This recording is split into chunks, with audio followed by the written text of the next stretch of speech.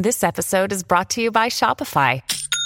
Forget the frustration of picking commerce platforms when you switch your business to Shopify, the global commerce platform that supercharges your selling wherever you sell. With Shopify, you'll harness the same intuitive features, trusted apps, and powerful analytics used by the world's leading brands. Sign up today for your $1 per month trial period at shopify.com/tech, all lowercase. That's shopify.com/tech.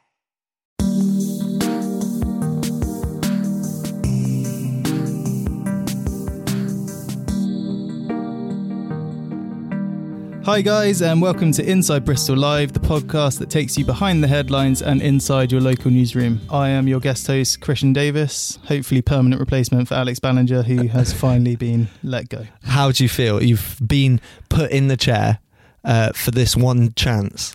This is your audition. How are you finding it? I feel like Smeagol must have felt when he found that ring in the river. Just super thrilled. Thrilled.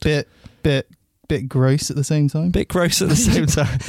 Smeagol was gross, but yeah. Good observation.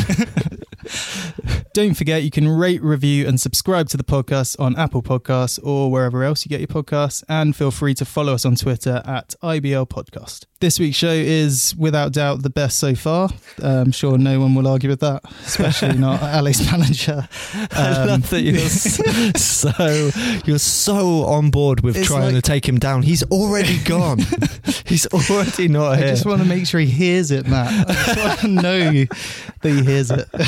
Okay, all right. Who's on the show? It's not like I have an agenda. Are you sure? So first up, we have Robin Murray, one of our What's On reporters. He is previewing Downsfest, which is on Saturday. Third edition of the festival, should be good. Then I'm going to have a word with Tristan Cork.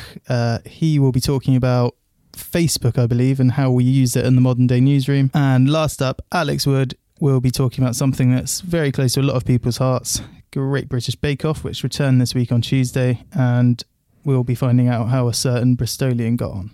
And that's spoilers in there, right? So there's definite. So if you're a massive fan. Yeah, big disclaimer. I mean, I think we were pretty careful. We didn't give away too much. No, but there are a couple of things. And also, if you're a fan of British Bake Off and it's Friday today and you haven't watched it already, I think you need to question whether you're a fan. Are you really a fan? Yeah, I'd say you're not. That's the answer to that question. So that's the itinerary for this week's show. Let's jump into it.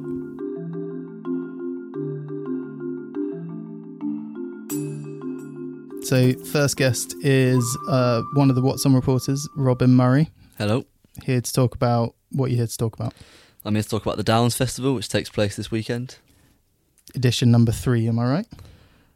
Of me being on the podcast or the Downs? The Downs Festival. Well, both, actually. But yeah, more importantly, it's... Big shot. It is edition number 3 of the Downs Festival, yeah.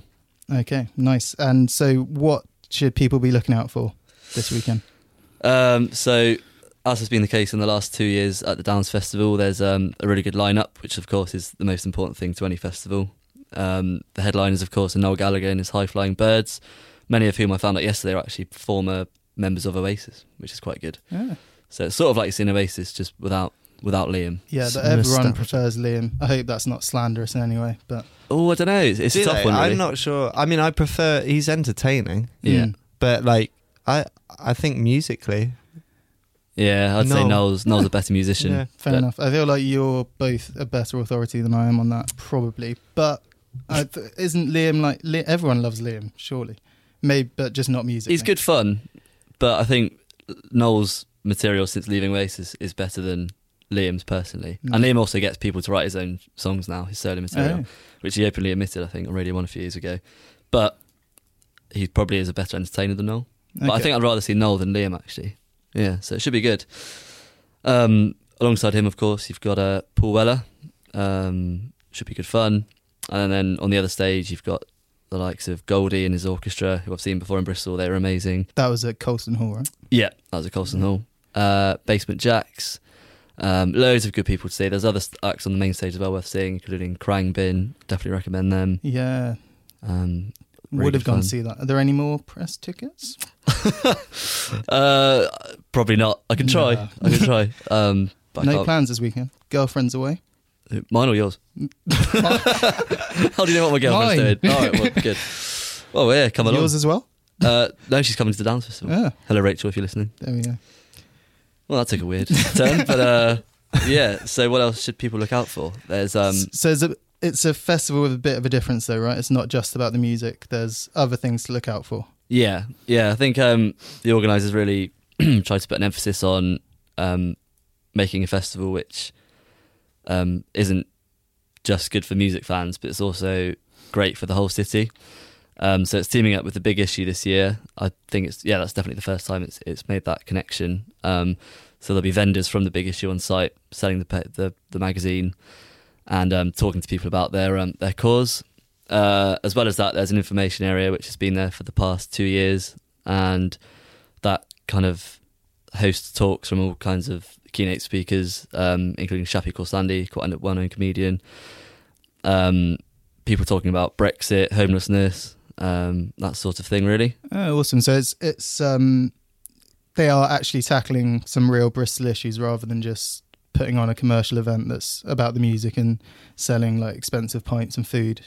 They're going to try and look into some issues that are really important in the city at the moment. Yeah, definitely. Yeah, I think that's something to be applauded, really, because that might turn a lot of people off, I guess, but it still draws a huge crowd of, over 15,000, I think, for the day. Could be wrong, but I think it's around 15,000. They attract very conscientious people who obviously care about good music as well as having a greater good with their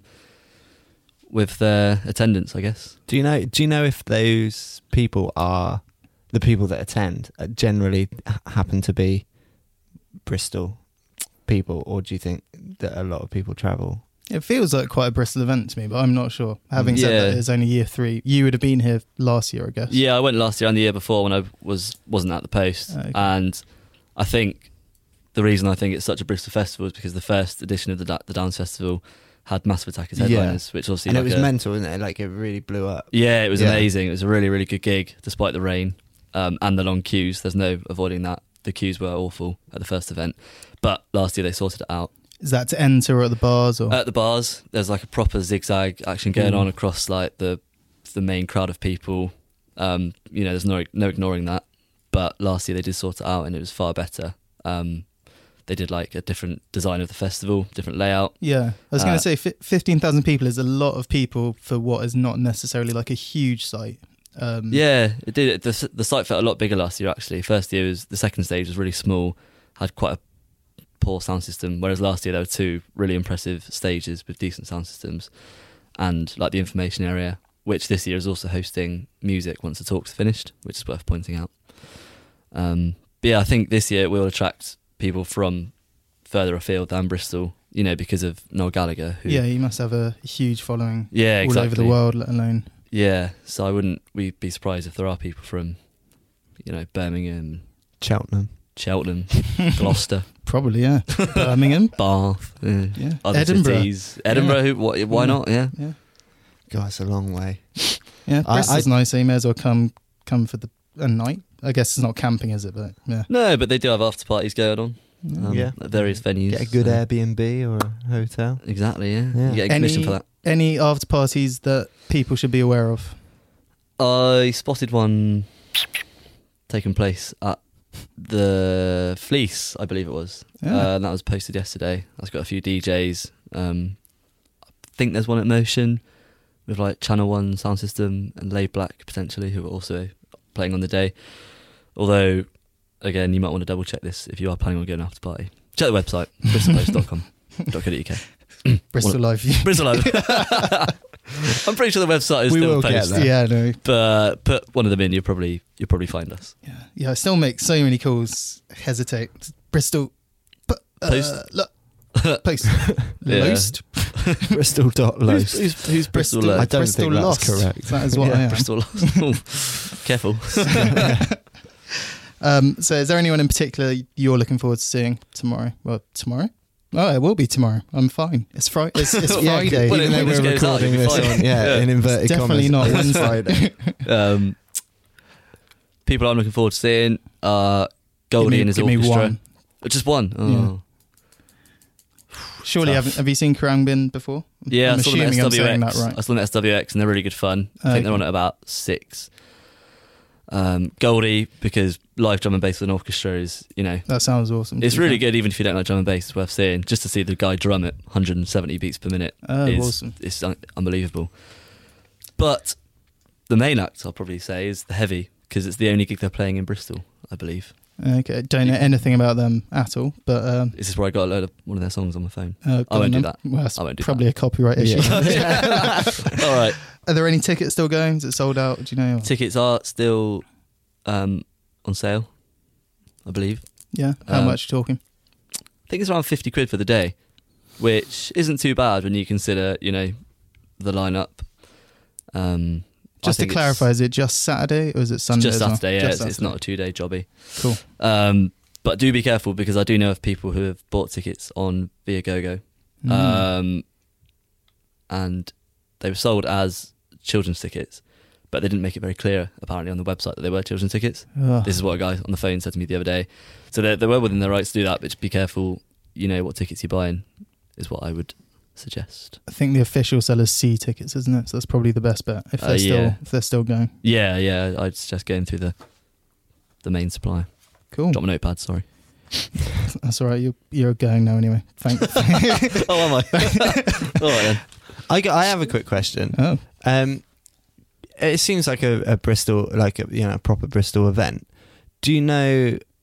Are there many like Bristol artists that play? Are there smaller stages that support smaller artists and local artists? There are actually, and what I mentioned a minute ago, how the information area, after the talks are finished, that is going to be the stage for the local bands. Right. So you've got Harvey Corson, who I've talked about on this show before. Yeah. Big fan of him. Timeless. Yeah, I mean, timeless countless times. Countless times. I think every time I've been on, because I really do think he's going to be a big star in the future. I've seen him live at Thekla during Harbourfest, and he was really good live. On top of him, you've got, I don't know how to pronounce it, Sir. How's it spelled? I think they're sisters from Bristol, and it's Souer. Yeah. They're really good. I've heard of them. Yeah. I saw them at Mr. Wolf's. They're well worth seeing. And then you've got, you might correct me on this, Swimming Girls are from Bristol. Swimming Girls are playing, yeah? Oh, yeah, and they're from Bristol. Okay. So you've got 3 really good, Oh, that's good. Good three really good representation. up and coming Bristol bands there, which is great to see. Sweet. Good stuff. Yeah. Well, enjoy it. Thank you very might much. see you there if you sort me out a ticket. And I'll try my best. Oh, before you go, have you got any jingles for us? No, I'm sorry, I'm not going to lower myself to such tomfoolery. Can you use the Alan Partridge soundboard instead? What, to sign us out? Yeah. Yeah, we need a good one. Okay. Something So- we've been laughing about before we started recording, the Alan Partridge soundboard. So I'm a big Alan Partridge fan, and the other day I got a new phone, which of course means I've downloaded loads of new apps, as you do when you get a new phone. It's a Huawei phone. So, interested. It's a Huawei. Huawei Huawei. PPI. Right, let's choose a good soundbite. Here we go. This is how I finish. Well, now you've got Norfolk's maddest man. Yeah, it probably wasn't the best one I could have chosen, really, but it's That Scum, subhuman scum. okay. I mean, that's dark. That's that's not. We will not end on a positive note. That is superb.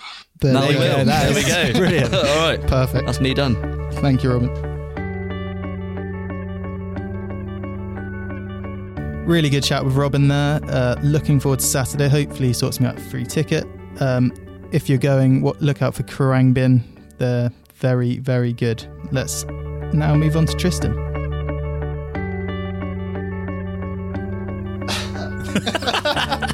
Good start. I literally had no idea how to start then. Well, that Right. is not with a cough, mate. Not with Maybe a we cough. should do the whole thing with just in.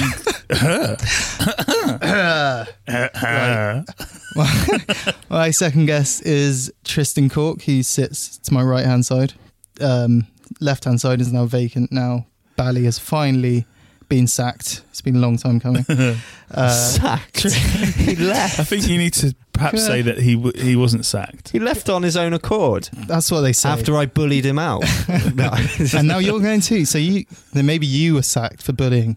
That must be it. Yeah, but like it's the politest sacking I've ever had. Like, hey, do you want a better job?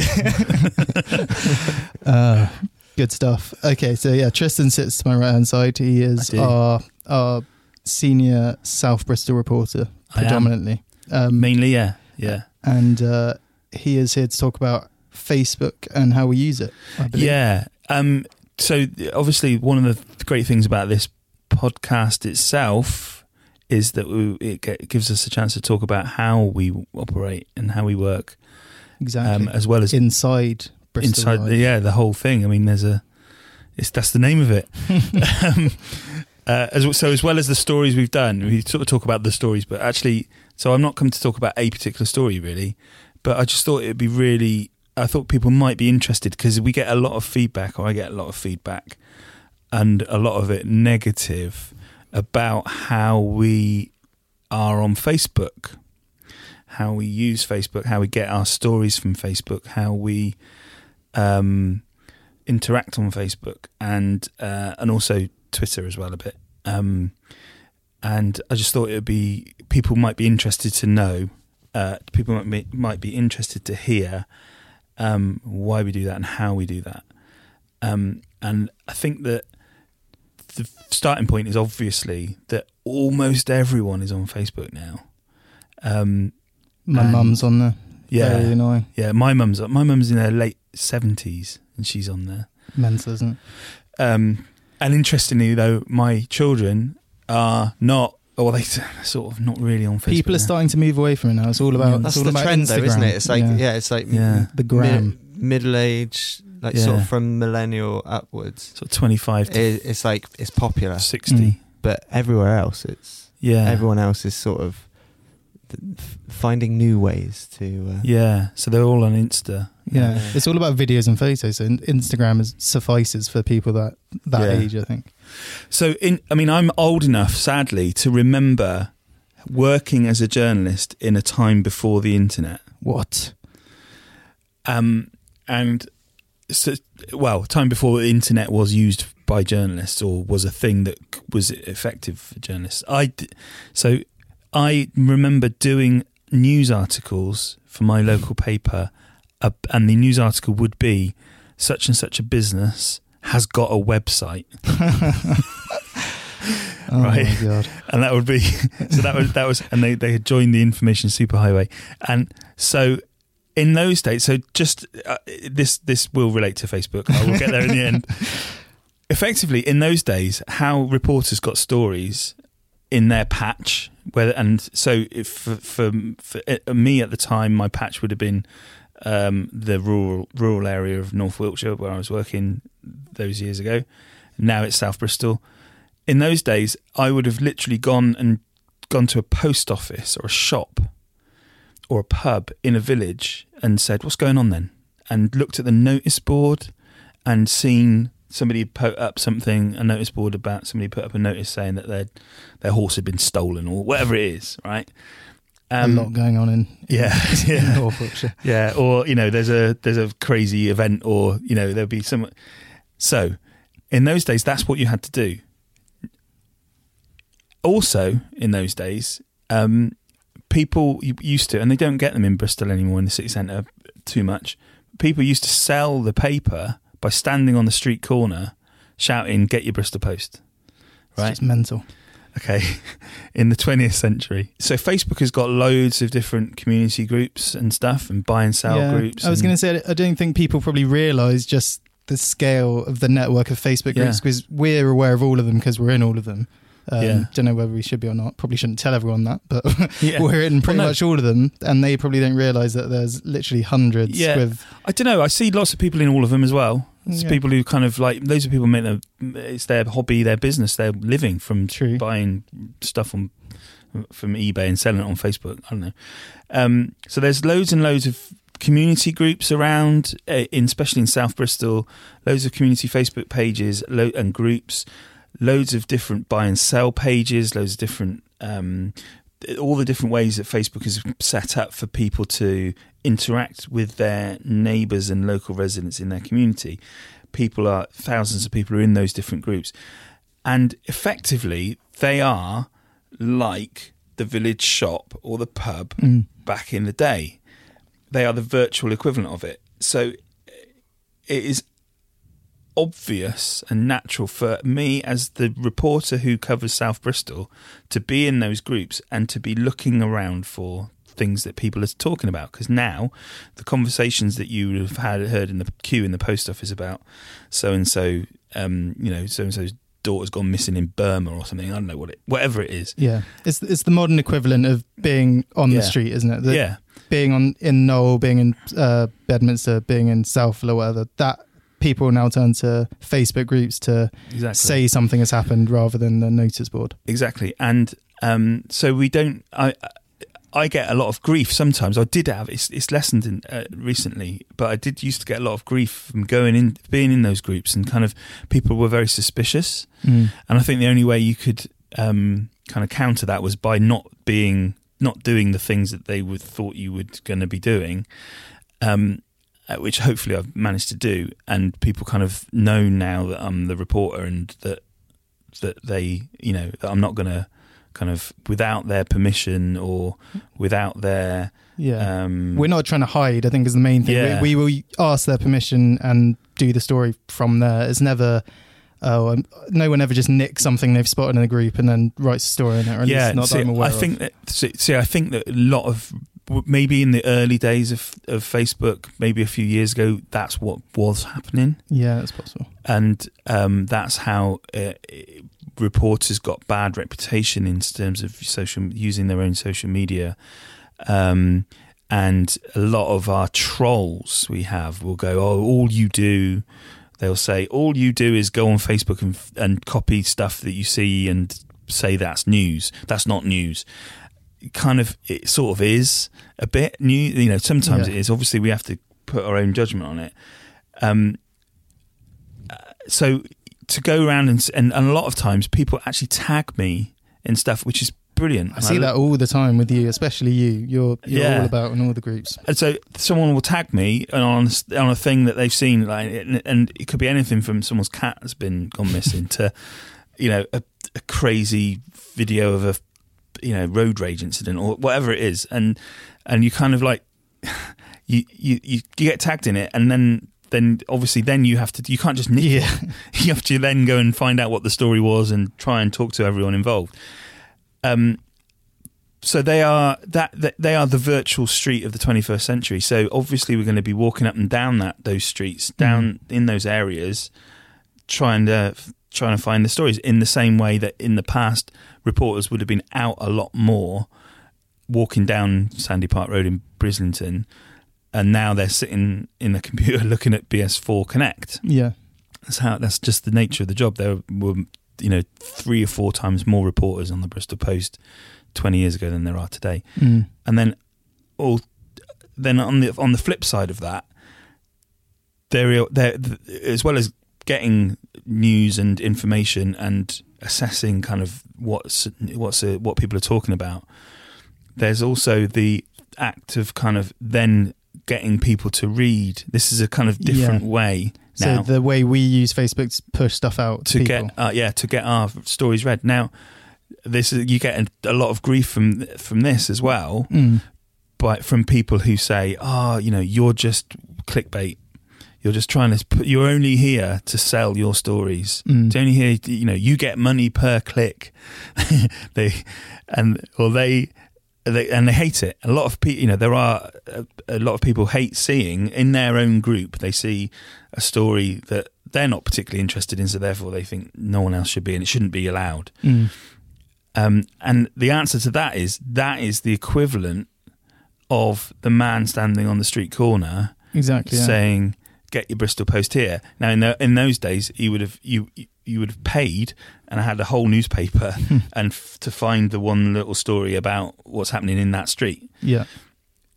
Now it's very much specifically, here is a story that I think people in Bedminster will be interested in. It's about something that's happening in Bedminster. here it is. And actually, you can, as long as that's, as long as you don't kind of just put everything you ever write in the same group 20 times a day, then people, I think, do appreciate that.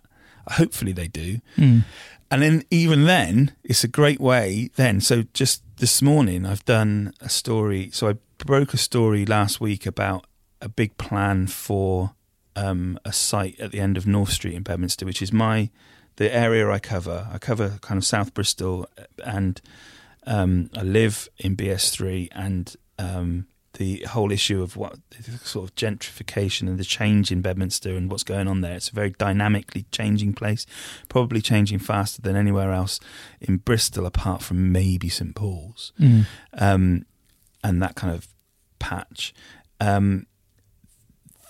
So I'm regularly doing stories about this and kind of just almost reflecting what's happening, what people are talking about, and what's going on there. So these developers have got a big plan for the end of North Street to turn it into the old brewery site into a big kind of restaurant co-worker complex with 2 big tower blocks with 194 flats in it. And so I broke that story here, said, here's the plans, everyone. And then I said, I'm doing a follow-up to this. What do you think? And then the follow-up will be what the residents' reaction is, because you can't kind of tell everyone about a story and also include the reaction in that story in the first place. You have to tell them first, and then the follow-up story will be, here's what everyone thinks about it, and you have to kind of go through the comments and see what the mood generally is. And there's a lot of, most people were talking about parking. Some people talking about affordable housing, that kind of thing. And then you can say, well, the mood of the thing, it's not an exact science, and it's not anywhere near like a survey of every resident or anything, but it's... People like reading about what other people think about stuff as well, for some reason. And there is, there is a question of trying to add value to, because you could just go through and read the comments under the thing anyway. Yeah. But a lot of people don't, a lot of people don't want to do that. And also, some of the groups are closed, so if you're not maybe a member of that group, so we're not. So I'm kind of like telling the story of here's the local community's reaction to this thing to a wider audience as well. So people, it's all about that. That we're, as reporters on the local city paper in Bristol, we're hugely privileged to have a platform. To say to kind of get what we write down every day out to tens of thousands of people.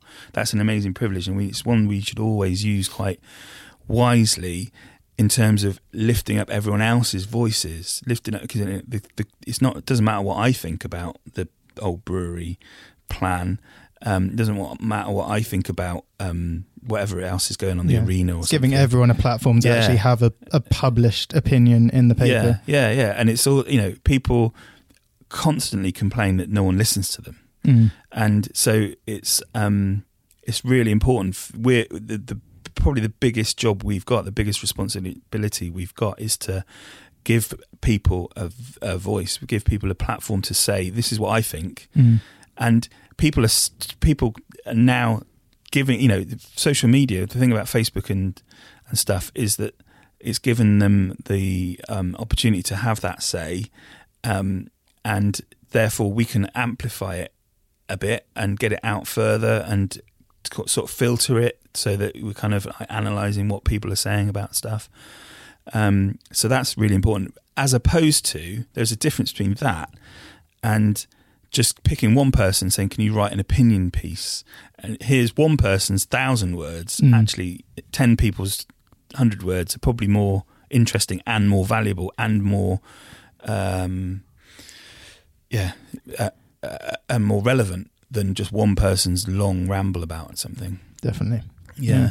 And then the other question is, obviously we want people to read our stories. There's the great thing about, this whole thing about clickbait, and all we do is try and get people to read our stories. That's true. What we try not to do is clickbait, because people will see through that instantly. Everyone sees through that instantly. And these sort of sensational stories that we're getting accused of, certain people say, oh, we're doing sensational stories, when actually all it is a story they don't agree with, or they don't think we should be doing, or they don't like the headline or something. Yeah. And actually, putting our stories into community Facebook groups is a good way of getting people to read them. Of course it is. And it's the stories specific to them as well. Yeah. So rather than our main Facebook page, we can use, I guess it kind of gives us like unlimited front pages. Yeah. Kind of all day long. Obviously you don't want to overdo it, but every kind of hour, half hour, you're able to publish a story that however many people who follow or like our page are going to see, which is 100,000 something, I think. Yeah. I'm not sure. Yeah. I mean, the difference with that is that our Facebook page is kind of like the whole of the city, even probably further, much people all over the but the groups give you a chance to really focus and actually it's just so we're able to then do the important job of being local reporters, as opposed to the stuff you'd see on our main Facebook page is more likely to be the kind of mass appeal stories that, about, like, I don't know, today, Bake Off, for instance. There's a good woman from Bristol on Bake Off. She did great. That I'm sure will be on the thing. It's something that everyone watched, or most people watch, whereas people in Filton might not be that keen on knowing what's happening in Bedminster, but everyone in Bedminster wants to know what's happening in Bedminster. Yeah. Did you have what? Yeah. So Matt, as soon to be former social media editor, how did you overcome these kind of the kind of backlash that you do often get from people who just don't like the way we use Facebook sometimes? I think what Tristan said was really important, because what he's kind of getting at is the difference between seeing Facebook as a distribution tool and seeing it as a social media platform. And like, when you engage with Facebook as a distribution tool, it always falls flat. You're going to get negative responses.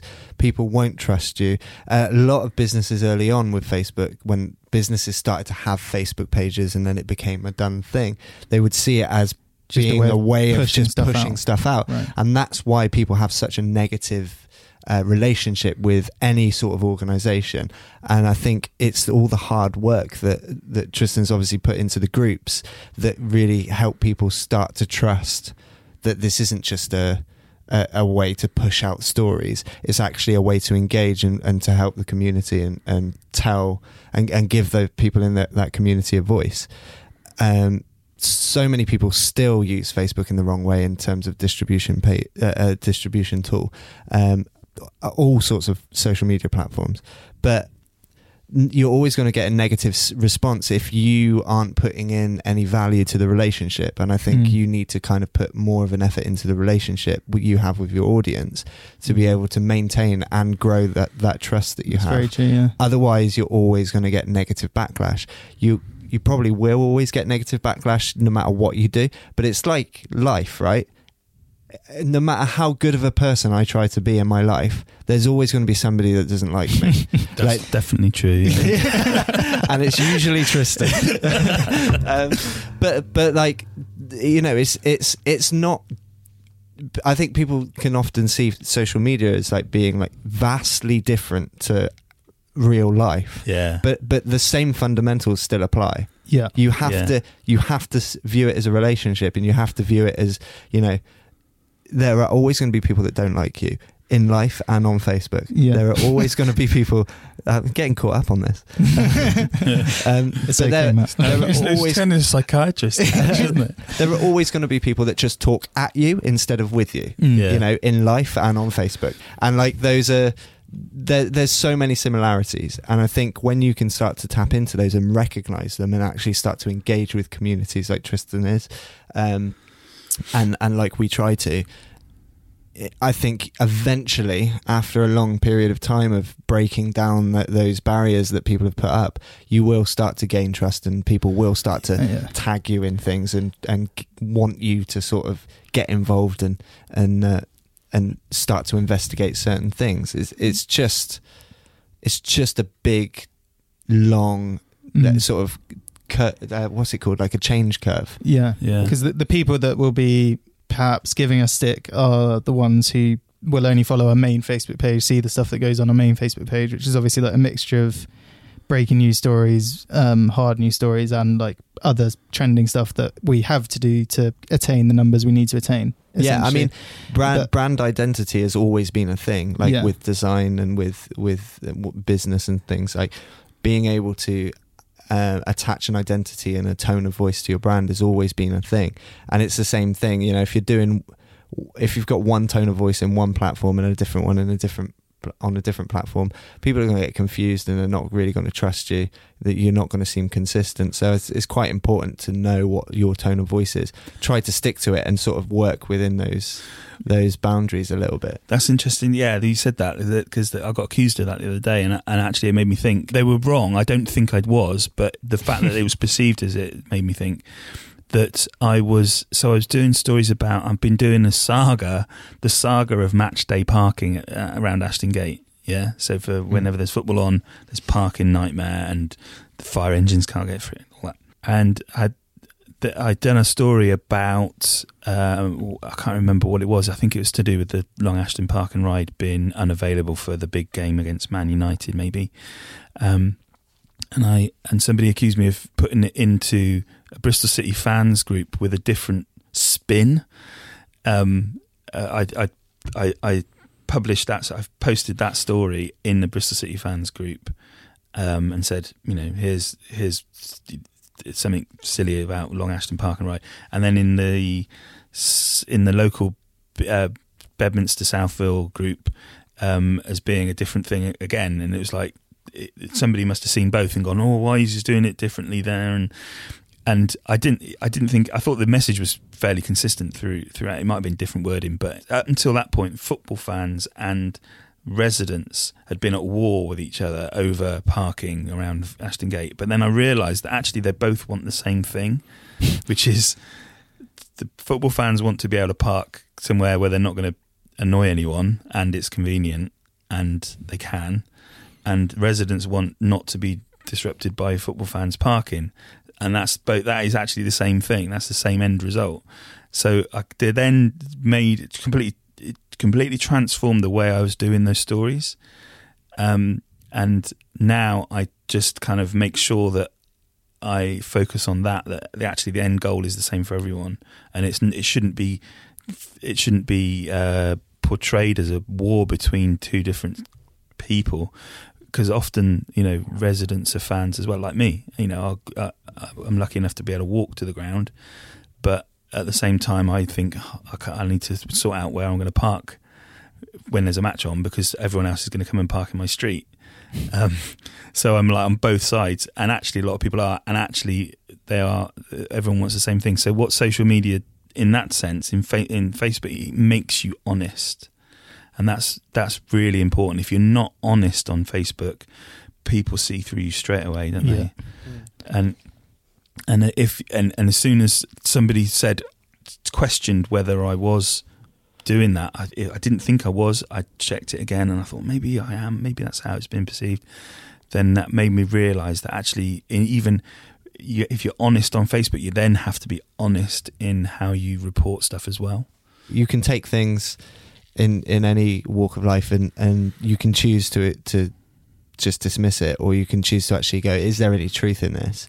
Have I been subconsciously biased, or have I written this in a particular type of way that you know I don't necessarily think is true, and maybe if on paper they are essentially the two stories like that are saying really the same thing, but it's literally just the tone of voice, isn't it? It's like that whole thing of, you know, you're not trying to stir up a war. No. Yeah. So you are just trying to sort of help everyone understand what's going on. The best stories are when you're passionate about something, and which Tris clearly is probably on both sides of things, from like the perspective that the roads are getting blocked around the ground and it's like kind of your local area, and obviously you're a City fan, so those are the best stories when you're passionate about them, but inherently that means you're going to probably have a bit of an opinion on it yourself. Yeah, but it's funny because what you're saying, you are both. Yeah. You are both. Yeah. So you're not at war with yourself. I No. don't know, I mean, maybe, but no. Well, no. I mean, it's but not on this. no. That's right. And I moved to where I moved to where I am now, knowing full well that there's a football stadium at the end of my road, and one of the reasons why I moved there. But the whole I mean, the whole thing is that you have to kind of traditionally local newspapers would have presented that story or lots of different stories as a conflict between two different travellers against local residents, or people who commute, cyclists against motorists, or that kind of thing. And actually people, I think, so what social media has done is actually made it so that people are tired of that, because they've seen what that leads to in terms of Trump and Brexit and the rise of extremist views and stuff. And actually, when you make everything a war between two sides, you pick out the differences in people. Actually, that isn't great. And but I think people appreciate, hopefully, when someone comes along and says, actually, let's work out what common goal. What's the common goal here? What do both sides in this apparent conflict want? Thank you very much, Tristan. I think that's it. Yeah. Cool. Okay. Some really insightful stuff there from Tristan, and less so Matt. Let's jump into a conversation about Bake Off. Before we start the interview, Alex has a quick message, especially for Bake Off fans. Please be advised that the following interview does contain spoilers, and you will be disappointed if you've not yet watched the episode. It's Great British Bake Off. I'm not even gonna hide it. Yeah, it's back, and we have someone from Bristol on it. Yeah, I was going to say, why are we talking about this? Okay, so I've brought it to the podcast with the same sort of vigour that I've brought it to the newsroom this morning, which is partly I was told that we should be writing about Bryony on Bake Off, but also the whole country seems to go mad when Bake Off makes its return to TV. It's true. It's mental. You have these certain TV shows that when they're on, it's literally just everyone's. pandemonium. Well, it seems everyone in your own bubble is either watching it, talking about it, or just generally in tune with what's happening. I always tend to be on the outside of that bubble. Yeah, me too. I mean, it's best if you are. But it's close to your heart, right? Well, but yeah, I was like you once, Matt. I was on the outside of the bubble, and I think maybe 2-3 years ago, you know how it is. It gets put on, sometimes not by your choice, and before you know it, you're like three episodes in, 3 weeks in, and you're looking forward to that fourth episode. And there you have it. You're a Bake Off fan. You didn't even realise it. It's the classic, come home from work, because when you're living at home, come home from work, see your mum watching it, you kind of sit down, watch it without concentrating, and suddenly you're hooked. Super into it. Yeah. You know every single contestant's name, you know their Twitter, you know everything. Yeah. Yes. You know who you like, you know who you don't like. Exactly. This season is particularly important to Bristol. Why is that? So we have a contestant from Bristol, as I've already alluded. Her name is Bryony Williams. She's from Horfield in Bristol, and we met her for the first time as we did all the contestants last night. It's not the first time someone from Bristol has appeared on Bake Off, so we have had this before. I think last year was a guy called Chris Geiger, who is an exceptionally talented baker in his own right. He's got quite a good sort of following on social media, but I can't remember how long he lasted, but it was only sort of a few weeks. Okay. I think if he happens to be listening to this, I don't want to get that wrong. No offense, Chris. Yeah, no offense, Chris. You're a great guy. But Bryony, on the other hand, last night, obviously with 12 contestants in an hour and I think it's 15 minutes Channel 4 do to compensate for the ad breaks that BBC never had. Oh yeah, so they give you that extra 15 minutes. But it's still quite a crowded environment to have screen time. And they say this actually if you end up reading about things like TV and Bake Off, but watching it as a viewer, you don't have any connection with anyone properly for at least a few weeks, because you don't see them, or Yeah, it's the like way when producers you see can them do it. under stress is when you really get to know them, I think. Absolutely. I mean, and they're don't get me freaking wrong. out. And in that tent, it does seem like, well, it would be my idea of absolute hell if I was under a time constraint Yeah. and told to bake by Paul Hollywood. I think I'd also can't bake, so it would be awful. Yeah. Yeah, there's that too. But fortunately for us, these guys obviously have been whittled down, and they are meant to be, the cream of the crop, as it were, and the best that we can produce in terms of bakers. And Bryony's right up there. And last night she's emerged as very much an early fan favourite, which we never really had with Chris, because I don't think he was in long enough. So it was quite refreshing watching the programme, knowing if during the ad breaks, if you look at your phone, you can see who's I was going to say, it seems this morning that she's actually captured a few people's imaginations overnight. Yeah, definitely. And has a chance. Absolutely. So last night, week 1, they themed it on biscuits. So if you're new to Bake Off or you're not watching it, every week they'll do a different type of bake. So it might be sponges, it might be, I don't know, whatever sort of things they do in bakery world. But this was biscuits. And they wanted the bakers to sort of draw influence on their roots, their backgrounds, their likes, things like that. And proud Bristolian Bryony went full Bristol on the programme, which you can, without being too stereotypical, but she drew upon, her love of cider, or the West Country's love of cider, when she did the first round for her biscuits. Paul Hollywood loved them. He said they were the best in that round. He loved the flavour. So I think, and we saw, her reaction. She was quite humble. She was quite modest. She wasn't, she was very nervous, I think. She looked like a lovely person. Yeah. She just looks really nice. I haven't even watched it, but she got that really vibe. nice, She definitely gave that off. And that was, the initial round. And she came out, at that point, that was the first thing we saw of them baking. And she's like already that early contender. But the sort of pièce de résistance, as it were, when it came to Bristol-based references, was their showstopper. So every baker, every round, every week, they do a big showstopper, which is kind of like the final big part of their them being tested, I suppose. And they had to do a biscuit portrait of themselves, which as someone who doesn't bake, I don't know how the hell I would manage that. But she basically recreated a portrait selfie of herself in front of the Clifton Suspension Bridge, and with the hot air balloons and the colourful houses in Clifton Wood. Classic Bristol. It's classic Bristol, recreated in biscuits, and she just smashed it. Like I think both the judges loved it. People who were watching it, particularly from Bristol, just fell in love with how it looked. Everyone was tweeting about it, saying, this looks amazing, but it tastes amazing. And she just, she all round, it was a great week. Brilliant. So I can't remember what it is. Is it Star Baker you get? Yes. If you're the main person. Yeah. I should say, actually I'll go back to this sec, but Star Baker is the top dog. So where was she in the kind of ranking for that? They only give you Star Baker, obviously if you're the one, you're crowned for that week Star Baker.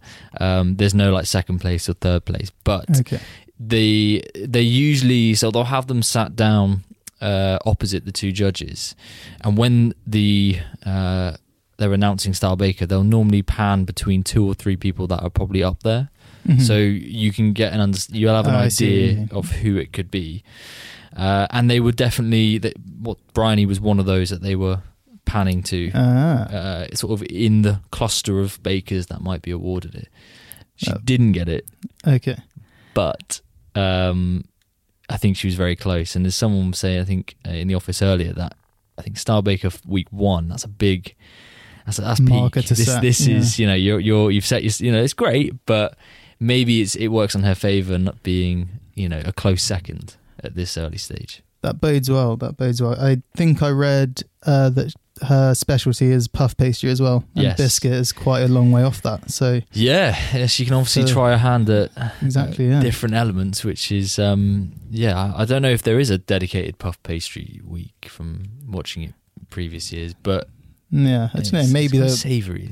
Puff yeah, pastry, I it's think. tricky. You can do savouries with puff pastry. Yeah? Yeah, I'm sure like, Bryony can. Like, roasted vegetable thing, I guess. Ooh. I don't know. With cheese, maybe. maybe. I don't know. If Bryony's listening, you could give that a try. Paul, if you're listening, it could work as a challenge. You can have it for Yeah. free. You can enter next year. Yes, yeah, Chris, this could be your challenge. You could take up baking. And, Yeah. Well, I did read that she self-learnt it from YouTube videos and only started in 2013. Yeah, So yes. 5 years.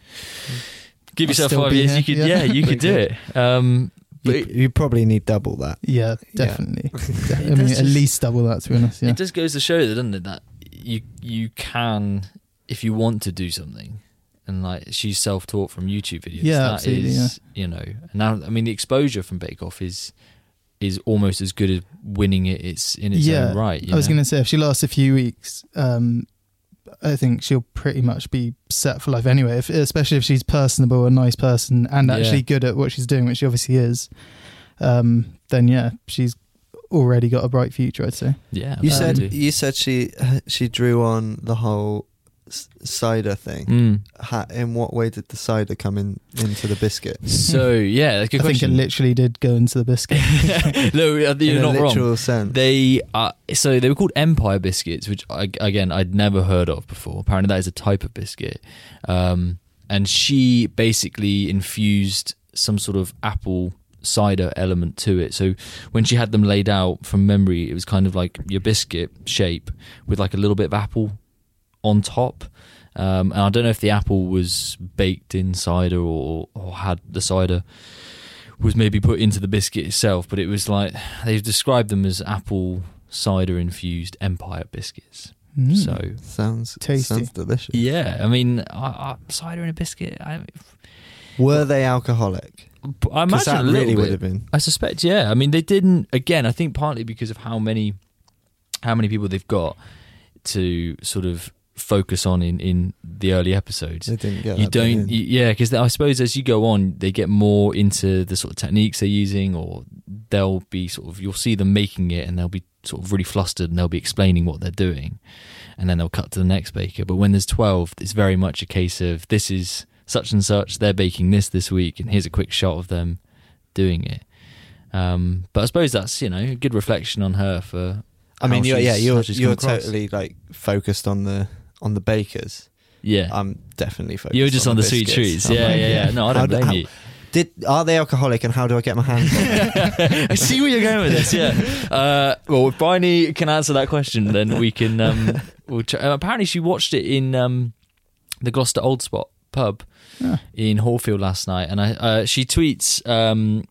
I can't remember her exact handle, but it's Bryony May as opposed to Bryony Williams, which is the name she goes by on Bake Off. But she tweeted a picture of her and her friends and family. Pretty much packed the entire pub out last night to watch the episode of Bake Off. So she's obviously well supported here in Bristol, which is good. That is good. So going forward, from our perspective, how do you plan to kind of, if she's doing well, which is it kind of sounds like she will do, because I think from what I can remember, if you do well one week, even if you do badly the next week, they might keep you on if they've seen something in you that they think is worth kind of persevering with. So how do you see it going for her, and how are you taking on the mantle of being Bake Off reporter as long as she's in it every week? It's not the worst thing to write about, I'll tell you that, but it whether I do it every week, I don't know.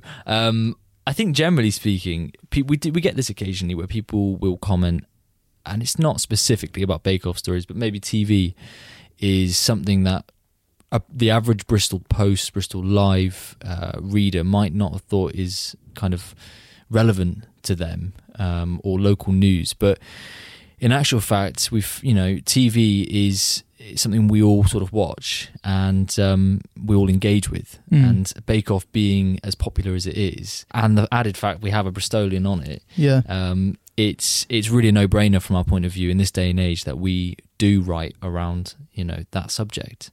Obviously, it'd be lovely to make it more than just reviewing the weekly episodes. It'd be great to maybe look at fixing an interview with Bryony or her family to sort of update us on kind of, it's all pre-recorded Bake Off, I think many months ago, but it'd be great to have a chat with her and try and find out how her life is maybe already a little bit different compared to, I know she had to be very tight-lipped and keep it private. Yeah, it's very private. Yeah, it's really true actually. Like if it's such a big deal already that if Bristol had a Bake Off winner, that would be weirdly like really good for the city and like especially for the food scene, I guess. Yeah. But yeah, I mean, I'm sure she would immediately be propelled into the kind of top 20 Bristol celebrities just from that. Yeah, definitely. Pretty nuts.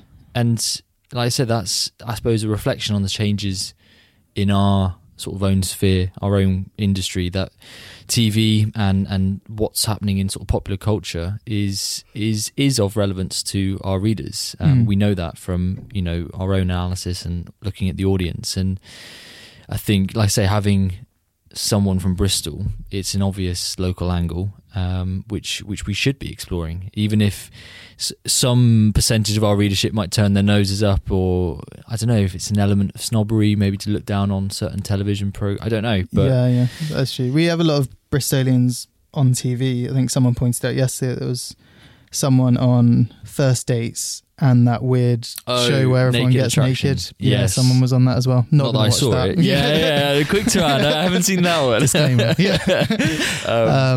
But yeah, I mean, there's a lot of Bristolians on TV getting media coverage, but I think Great British Bake Off is like a different kettle of fish in a way. It's such they must get millions and millions of views every night. I wouldn't know. But it's just, like you say, it's one of those where everyone gets caught up in it. Yeah. It's that kind of Love Island effect, although it's not on every night. Yeah. Thank God.